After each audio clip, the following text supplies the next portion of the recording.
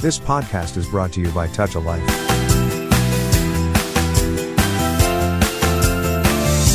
Hello, everyone. My name is Rupa Sunku, and I'm the Chief Evangelist at Touch a Life Foundation.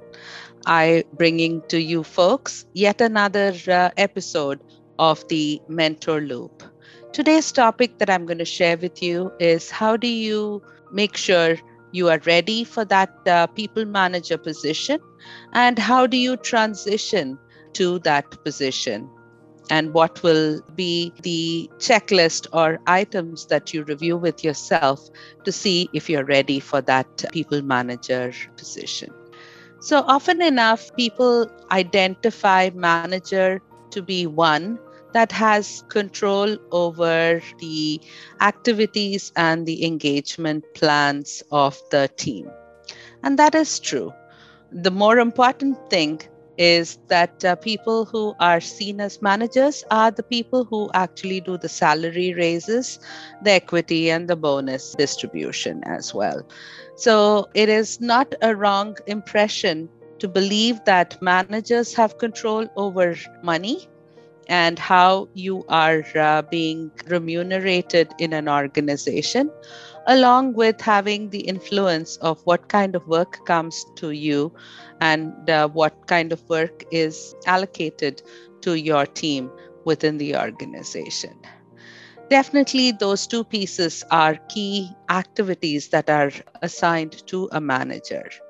But more importantly, the fact that a person is ready to manage people, direct the activities of the organization, and staying aligned to the strategies or the goals of the organization becomes the important aspect a manager should be ready to take on. Most people look at managers as one step above what you're doing as an individual contributor. Yes, there is a certain amount of the grassroots level understanding of the job functions that they're managing. But more importantly, it is about steering the people and getting people to walk in lockstep to get the work done for the team that you belong to and the organization that you're associated with.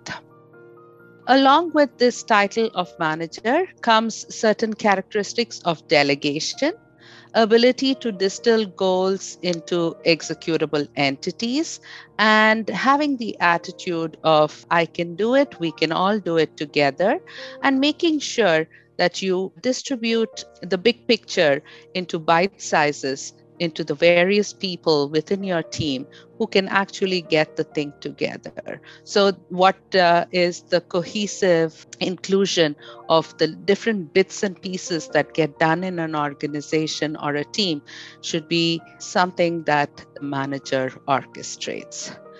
So then the next question would be, how do I know I'm ready to be a manager? So there are about 10 points that I'd like you to think about in terms of being ready to get into that managerial position. The manager is definitely one who understands the work, motivates the people, has the competencies to understand the business goals, partnering, controlling, and coaching the team to be in lockstep and in the direction that would make them all successful. So the first item to be understood is, do you know what the role is? In a union shop or something more old school in terms of the organizations, there could be hierarchical tenure-based managers that will be present in an organization.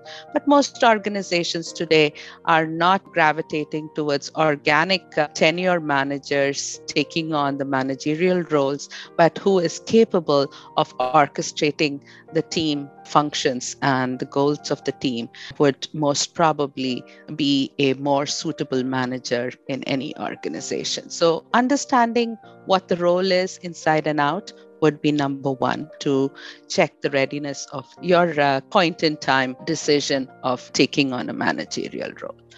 And then the next one would be, are you ready to let go? What I mean by that is until this point in time, you have been an individual contributor. You decide what effort you put in, how much effort you put in, and what kind of work you put in. But now you have to let go of what you can do, but it's all about getting work done with a set of people in lockstep, as I mentioned before. You have to be a good communicator, making sure that all the goals of the organization are met and met in the right direction with the proper communication and statuses and updates overall. The fourth aspect of being ready for a manager is that you also should let go to be able to allow other people to succeed. So it is about a team and the different entities that make up a team to be successful, and not just your success is because of one activity that the team has completed to be named as your success. So that is number 4. The next one is you have to think strategically to be a manager. You cannot stay localized to the transactional activity of the job, but the role has to be more strategic in terms of positioning, alignment, outlook. All of those need to be considered when you become a manager, making sure that you're taking all the people along with you to that ultimate place of success. You also have to lead by example. There are many a times that the people who are working with you in your team may not know how to do a particular activity or a transaction or a function. And so you have to be able to build that expertise, bring that expertise to get that job done. And it may be something that would behoove the team to go ahead and have you pitch in and do the work and lead the people along with you. You also want to make sure that you want this responsibility. This is a responsibility just not of what you are, who you are, and what you do, but what is it that the team has to do to make you successful. So it is a responsibility of number of people within your organization or your team. You also have to have that big picture, holistic thinking in order to be a manager, because you need to be able to dot those I's and cross those T's in terms of the overall picture or the total ambition of the group in the company structure at a larger scale. You also need to consult others because there are multiple stakeholders that you need to work with. Often enough, in a team, you're basically putting in your bit, and there may be a couple of leads who will simulate or steer the rest of the team to be able to get to that goal. But you, as a manager, need to make sure that you consult with others as to how your team is appearing, how your efforts are being seen outside the project framework or the organizational structure or the company at large. You also have to have clear leadership philosophies. If you, over time, build different examples to your repertoire of success, then that becomes your philosophy as a manager. So you need to have that as well in order to get to take on your first position. Now, you may ask yourself, do I have to have all these 10 characteristics to be a good manager? I think majority of them should come to you more innately rather than something that you're forcing yourself to think about or consider. That is when a good manager can become a better manager and steer all the activities around the team. What would my manager look at to make me a manager? So that's also important. One is your desire to be a manager, but the second thing is, does your leadership see you as manager material, which is also equally important to accomplish and get to that goal of being a manager. Are you already a de facto manager? Are you organically seen as the doer and leader of the team? Do you get along with people in your team? Are you self-motivated? Do you have the right attitude? Do you engage and work very passionately? Do you like to learn and understand the big picture? Do you volunteer to take on tough jobs and solve those unseekable problems that the rest of them may put aside? Do you like and do you take feedback very gracefully? Are you able to cope with conflict and address that political pressure, as it were? And do you lean towards the team rather than be different entities or different people that are working individually? Do you dwell on solutions, or do you kind of take the entire team to possible strength of accomplishing tougher goals within your organization? Do you seek on expert opinions, or do you feel that you know it all? Or are you self initiating some goals based on your strengths and are able to get that job done? Do you promote people along with you and do not micromanage or kind of set aside some of the people within the team as not so important, but are able to take all the people along with you? Are you able to take on responsibilities? Are you empathetic and a good listener, which is super important to become a manager? Do you have the integrity, and do you trust people, and do people trust you? Are you collaborative in nature, and do you lead by example? So these are some of the characteristics that you need to self analyze or self introspect so that you can be sure that you are ready to be that manager, and making sure that your manager sees you as a de facto successor or a go-to person to be made a manager. Also, in managing a team, you have two different scenarios. The first is you could go on to build a new team. And that has its own challenges, but it also gives you an open slate to be able to create that team. Or you could pick up an existing team. So you should be able to think about what would make you start on the right footing, be it with an existing team or a new team. Initially, you may not have the choice. When you get that manager position, you may take it on and have either a new team to work with or an existing team that you're kind of honing in on. So let's think about what you should do or how you go about forming a new team. So there is basically a concept of form, norm, conform, and perform in order to start a new team. This is the building strategies to hire right, to be able to form that team and make sure that you've got all the different aspects of the people management, the activity at hand, and the work at hand to be able to come together with some normalized approaches and rules and regulations or ideas or processes that will create or form that team and normalize the team that can scale to whatever lengths you need in order to get those goals accomplished for the team and for the organization at large. The next one is to conform. So you obviously have to conform to the culture of the organization and also look at what are the efficiencies that are gained within the organization and the habits or the activity that would gain those efficiencies. So you have to be able to conform to, say, in a development organization like mine, you have to be able to deliver to the milestones. You have to deliver new engaging features that will actually provide for a market share.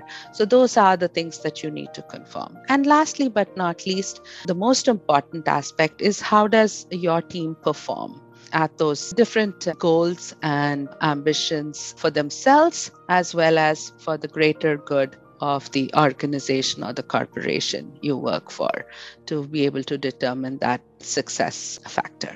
So that is some of the ground rules for forming a new team. Now, when you go into an existing team, you have to first inventory your assets, right? Understand who you have on your team. What do they bring to the table? Do they kind of sync with you in terms of your style? And you have people who have a different style from that of yourself, and yet meet and help to kind of form that cohesive team that you have. What does the team represent at large is what you have. What are the gaps that the team probably has from meeting those goals and impressions that the team has left behind in the existing organization? Conduct a survey to assess whether they have good client and customer satisfaction, be it internal or external customers. How is the employee retention and the turnover rates within your team? Also look at employee net promoter scores, which tells you where they are, who they are, what they've done, and how they have been seen as within the organization. And the other one would be about productivity. What have they brought together? A lot of times, I always talk about a team being five fingers in a hand.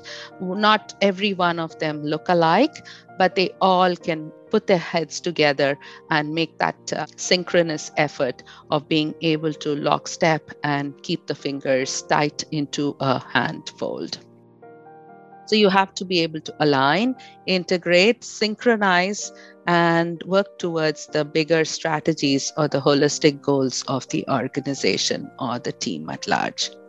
You have to establish partnerships and collaborations and need to have that communication channel open to be able to work in the organization. So existing teams also bring challenges, and you start off looking at where your team is and what the team makeup looks like in order to establish what would make you a successful manager. The next aspect of management that you should also think about is the management style. There are varied styles of leadership that's there, and you can take on any of those styles based on what you like leading with or what is best you can do. Or sometimes you organically pick up some of the styles that are around you and that have been successful, or influences that you have seen successfully. So there is the democratic style, which is rooted in collaboration. And this type of leader seeks for input from employees and making business decisions and delivering solutions with the people engagement, with new ideas, being experimental, and granting employees the freedom to voice and share their opinions. So that would be a democratic style. Then you have the laissez-faire management style, which is a lot of hands-off and leadership style, which delivers a level of confidence in the people that you're leading, and you do not go into every transactional aspect of the team's activities, but grant them the freedom and delegating tasks independently, giving you the opportunity to be autonomous and yet cohesive, because each of the entities or the people within that team are self-disciplined. So that would be style number 2. The next one would be an autocratic style, which would be centered around results and efficiencies and devoid of sort of collaboration or any kind of an autonomy, but a lot of micromanaging, following the policies to the T, and keeping everybody in a very formatted, strict flow of activities to get the job done. The next one is the charismatic leadership management style. And these charismatic leader styles would be about charming, being very persuasive, and deeply connected to the cause. And you build your relationships and rally around the team on those common goals. And this style of management is very helpful to feel very supported, feel highly engaged and motivated towards those business objectives. The next one would be a coach management style. And as the word indicates, you always look for similar patterns and efforts in a team, just like any kind of a sports team has a coach who heads up that team. And so you are working towards an ongoing development, quickly identify what motivates whom and what kind of skills do they bring as unique propositions, and what are the weaknesses that we need to address with other people who are probably more proficient than the ones that you're working with. So they often push employees to complete more challenging tasks and further develop their talents by providing feedback and areas of improvement and opportunity. The next style of management is pace-setting management style. And this is a leader who always seeks for new ways to become more productive, expect the same out of all the people that they manage. They also trust and recognize people who have adhered to the standards of the team, thus making them successful. This can take on a bit of an overwhelming demand on the employees, but again, at the same token, they will be recognized for the efforts that have been put in. The next one would be the bureaucratic management style. And in this bureaucratic management style, you are focused on assigning specific duties to those people who perform those functions very accurately and very precisely within your hierarchy. You are less concerned about the collaborations or the rules that you have to follow to be able to self-aside from those responsibilities and get those independent tasks done, and you will streamline from top to bottom, being that bureaucrat who regulates the industry but can be very low on the creative index in that environment. The last but not least style would be the transactional management style, which is just all about performances, incentives, and closing the loop on that. They often act as mentors, provide explicit instructions to help increase performance, and it's all about meeting those expectations and hitting those sales numbers or those revenue goals to make yourselves a very evolved and achieved team at large. Now, there are people who have multiple facets of each of these styles that will create that unique style at hand, but you will always have one a higher performing style than the other. So take a moment to kind of, again, introspect to see what kind of style makes you comfortable. And over time, you will also notice that the different styles will change and morph over the different initiatives and goals that you are attempting.